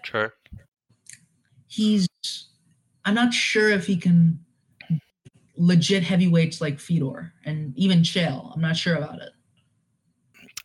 Oh, it's part of it for me is I think that Gustafsson is very overrated. Gustafsson just matched up very well into Cormier and Jones as like a style matchup, and people are holding him up as being like just under their level, and I think he's actually a fair bit worse. He just has a favorable style matchup. Yeah, I mean, Gustafsson, I like Gustafsson. He's really, really excellent on the front foot. That when his opponent stops doing the things that allow him to be on the front foot, he just has nothing to counter it, like at all. Yeah, pretty much. Like against Jones, he was pretty much the worst matchup possible for Jones. But he also wasn't good enough to fight despite being a better boxer. And the same goes for Cormier, in that Cormier was just sort of able to run him down and grab collar ties at will. So, like Gustafsson, he fights to the level of his opponent. Particularly when Jones is just not a very good boxer at all. Yeah. He just relies on because usually Jones gets to operate by either he's in like distance striking range, which he's very good at, or he's in clinch range. Very few Which people is can actually get a incredible boxing match out of him. Yeah, Jones is one of the best at being all the way in or all the way out. It's when he's in the pocket, his only defense is to sort of get out of the pocket. Pretty much. And have a great chin. Yeah, but Gustafsson was the only one who, due to being as long as him, who could actually make a pocket boxing match out of him. Yeah. And I'm just not that impressed because like Jones is just bad at that. Yeah, like it's on the one hand, it's smart to like use your advantage to that level, but on the other hand, it doesn't say much about how you match up with the rest of the division if your best fight was something that just matched up as perfectly as possible to you and you still couldn't win it. And I'm pretty sure Jones did not see that coming either. Yeah, I mean, Gustafsson was, I don't remember what the odds were for that one, but they were like plus 400, I think, off the top of my head. Yeah, I'd imagine it was pretty big just because Gustafsson was coming off a pretty like tepid win over Shogun, I think, at that time. So let me check. It was plus 660. Plus 660. Dang. Yeah. I thought it was plus 400. I love that fight, but Gustafsson he's gotten overrated in the sense that people put him with Jones and Cormier, who would probably be decent at lower weight classes, while Gustafsson would just get blown out.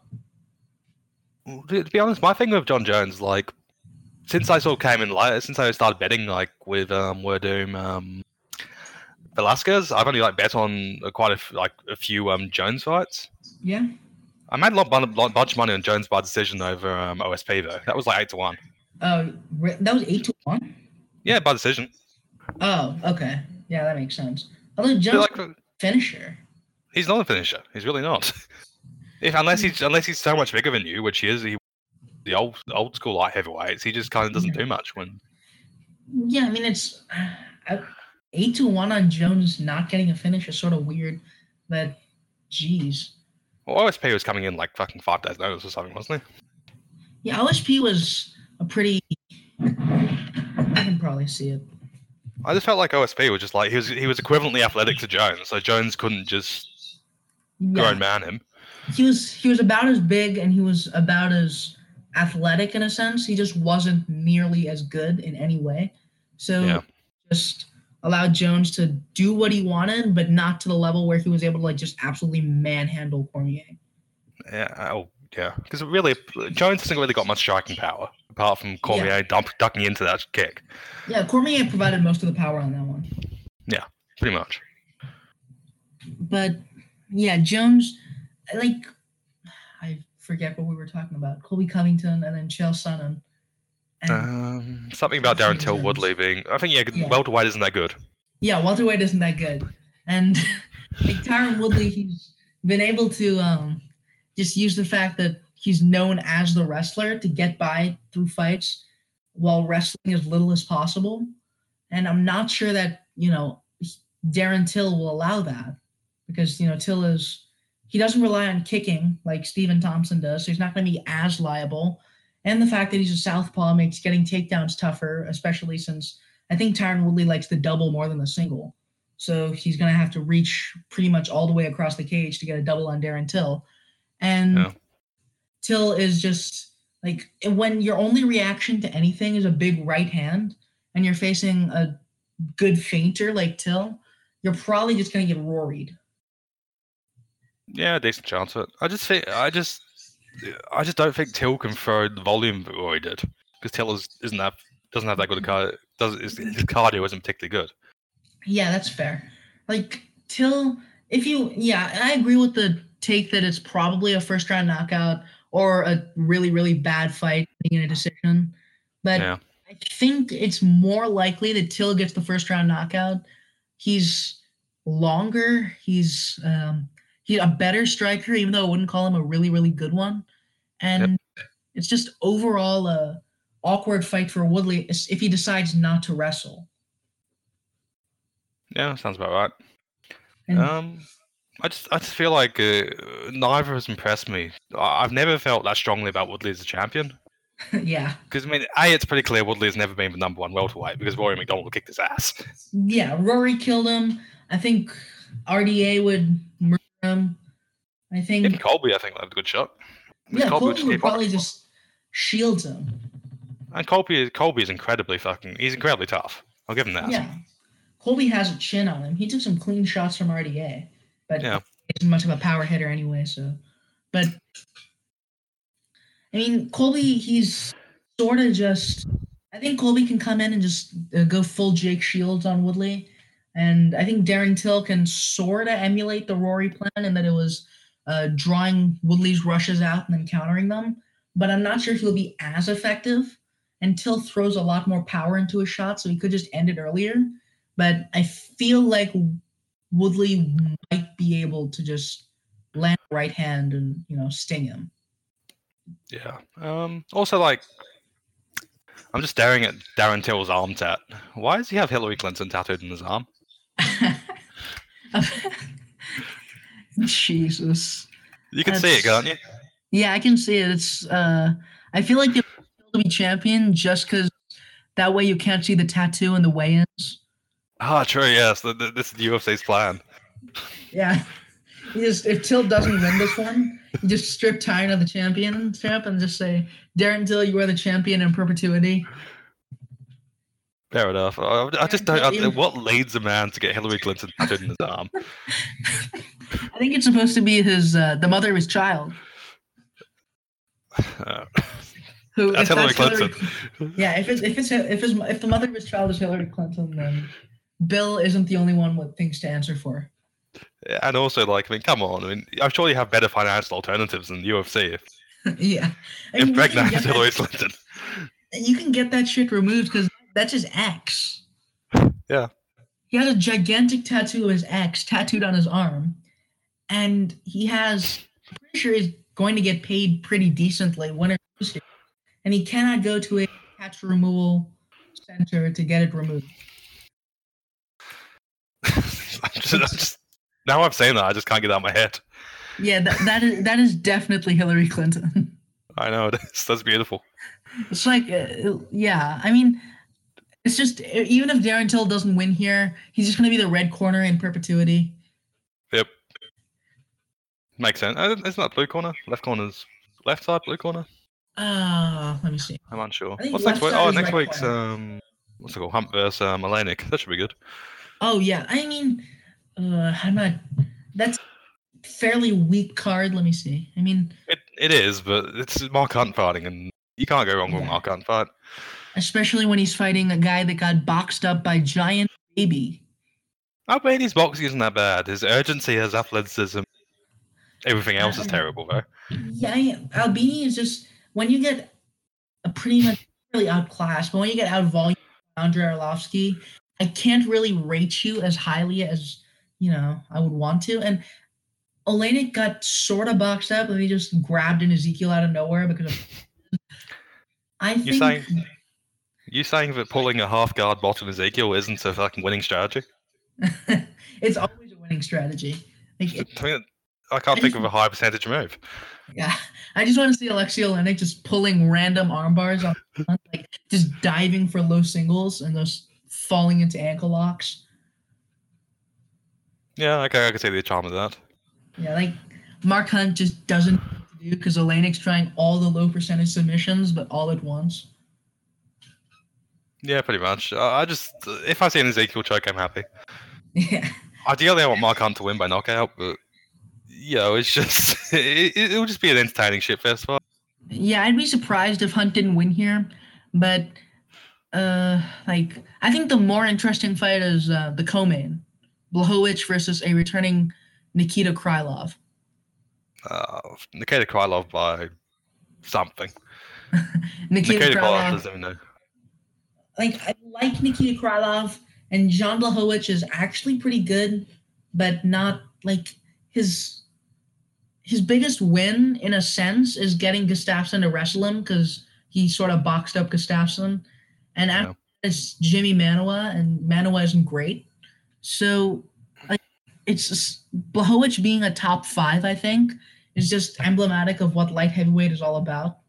Even that, I had money on Blachowicz, but even that Manuwa win wasn't that convincing. Like the first round was just because Manuwa's chin is that bad.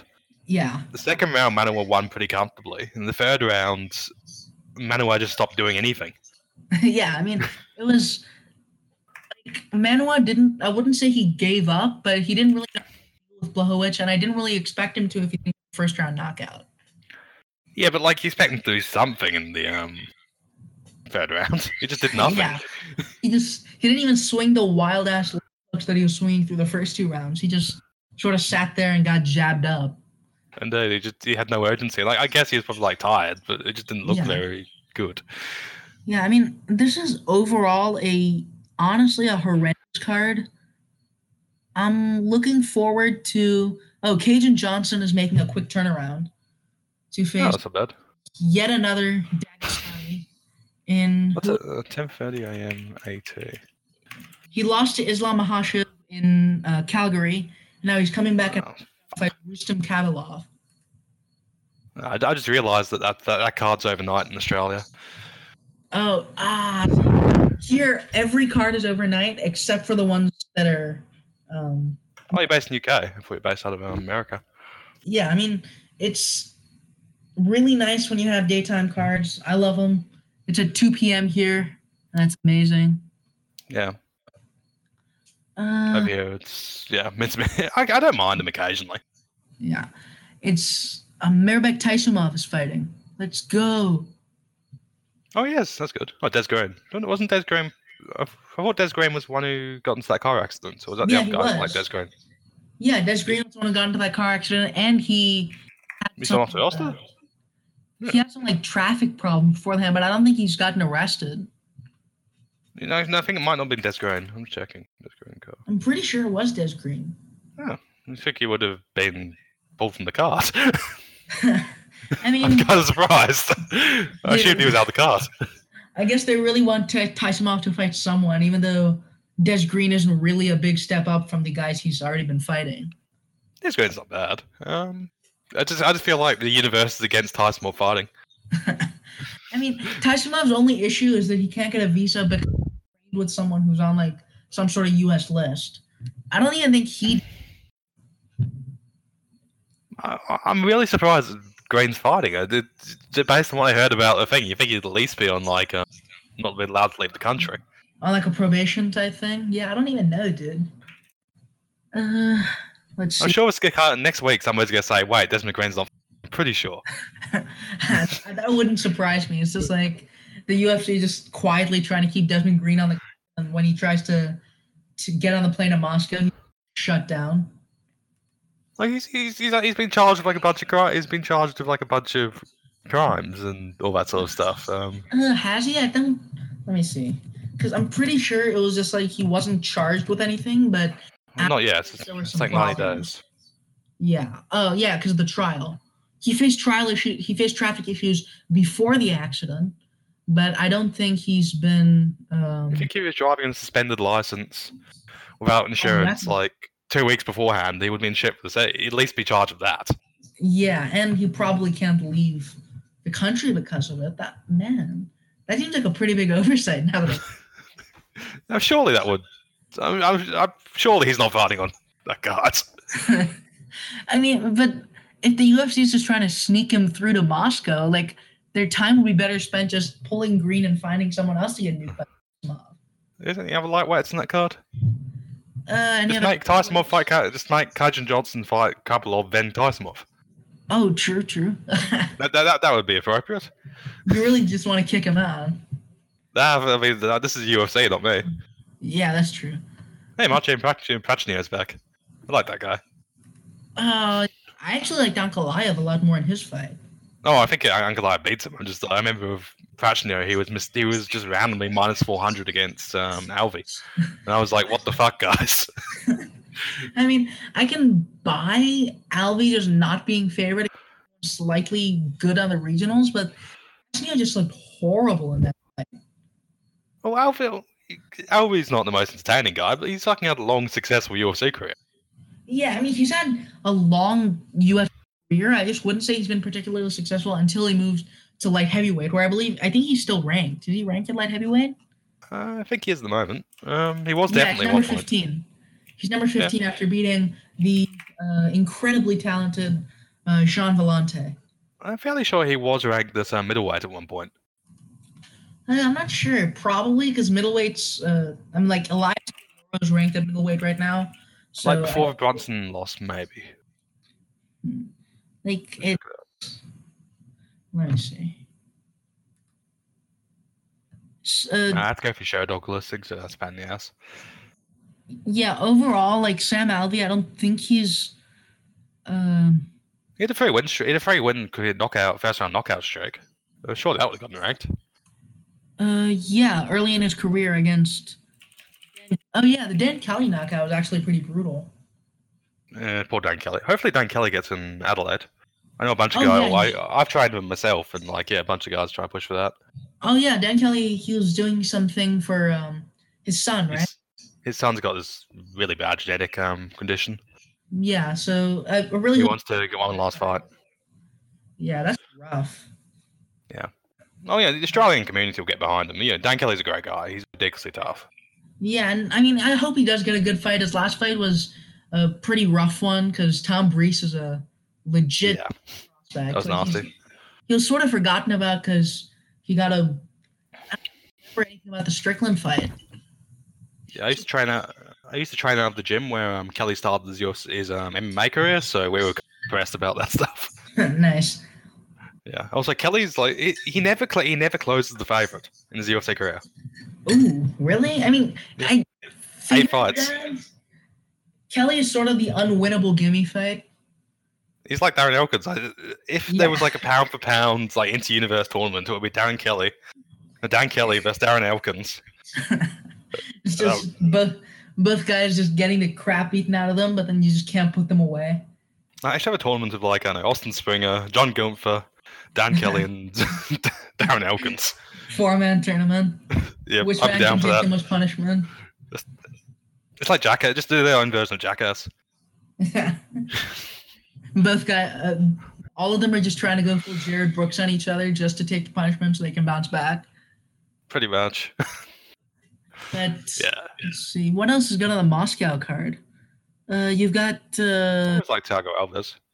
I suspect he's going to get the shit beaten out of him by a guy I don't recognize. Russian dude, Alexei Kunchenko. Decent record.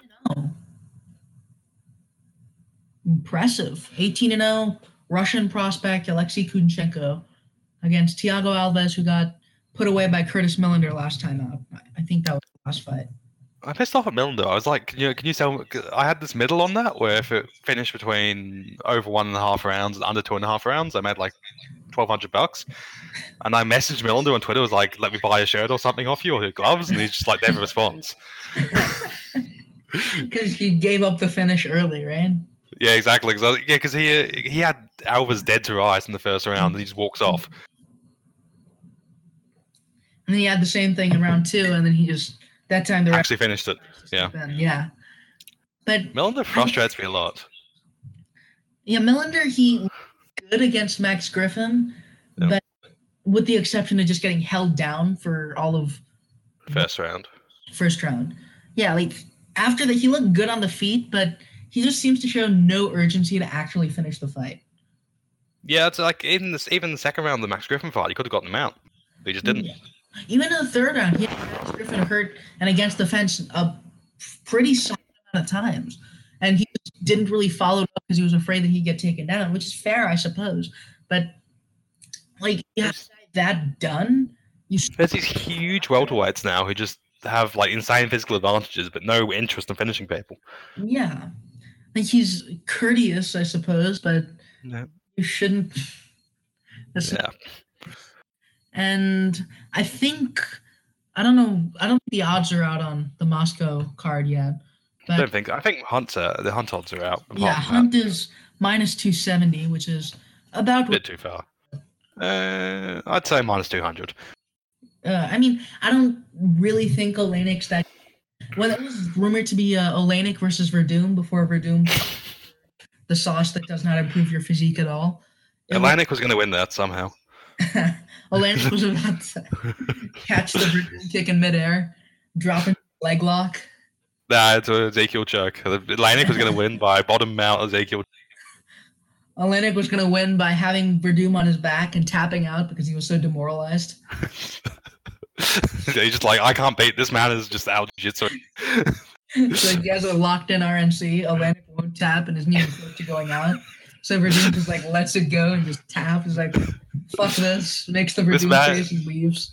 You heard that Olenek like actually leads a militia in the Ukraine or something? It's like his day job. He's like a rebel warlord for his day job. I'm not joking. That's hysterical. That's hysterical. But actually, the Hunt Olenek record difference is actually pretty impressive. Hunt is 13, 12, and 1 NC. So he's actually one less fight he's not won. And Olenek is 56 and 11. I got a weird feeling that Olenek wins this and Hunt retires just because it will bring Hunt's record back to parity. Yeah. 13, 13, 1 and 1. Yep. And it's nice and symmetrical. Yeah. I mean, Hunt is probably still going to fight after that, though. I don't see a point where Hunt retires unless all the lawsuits catch up to the UFC and they just stop booking him. Yeah. Yeah, because Olenek was like, he led a pro-Russian rebel group in Ukraine. Really? Yeah, it's like his personal hobby. That's amazing. I didn't actually know about that. Olenek is, I don't know much about the political situation in Russia, so I don't want to call him that, badass or some shit. But I'm not saying it's particularly encourageable. I'm just saying it's just the entertaining hobby. It's interesting. And who else? We've got the current version of Marcus Brimage in Tyrion Ware facing the guy that got choked out and then, didn't really get poor Merab. It's in the fucking Russia. Yeah, I think Merab takes it just because last time looked like he was on coke. Yeah, Merab's honestly impressed me. Yeah, Merab, he's sort of... I bet on signs against him, but like Merab was throwing signs around. He just didn't throw any strikes. Yeah. I mean, Merab, he's looked impressive in his last two fights, but he just didn't come away with the win because the second one was a little bit bullshit. Not really bullshit, but kind of bullshit.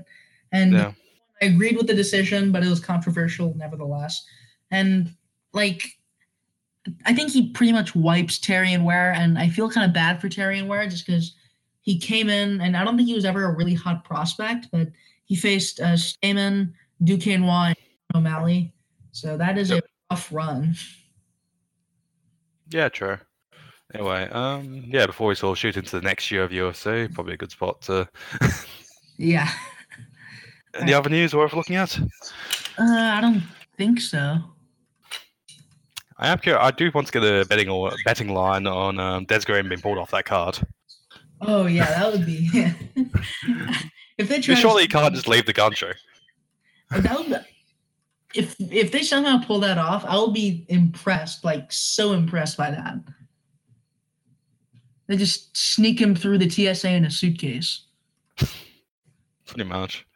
If they surely he can't go. He's on Russia at the moment, but he hasn't posted anything in 2 weeks. On his Instagram or his Twitter.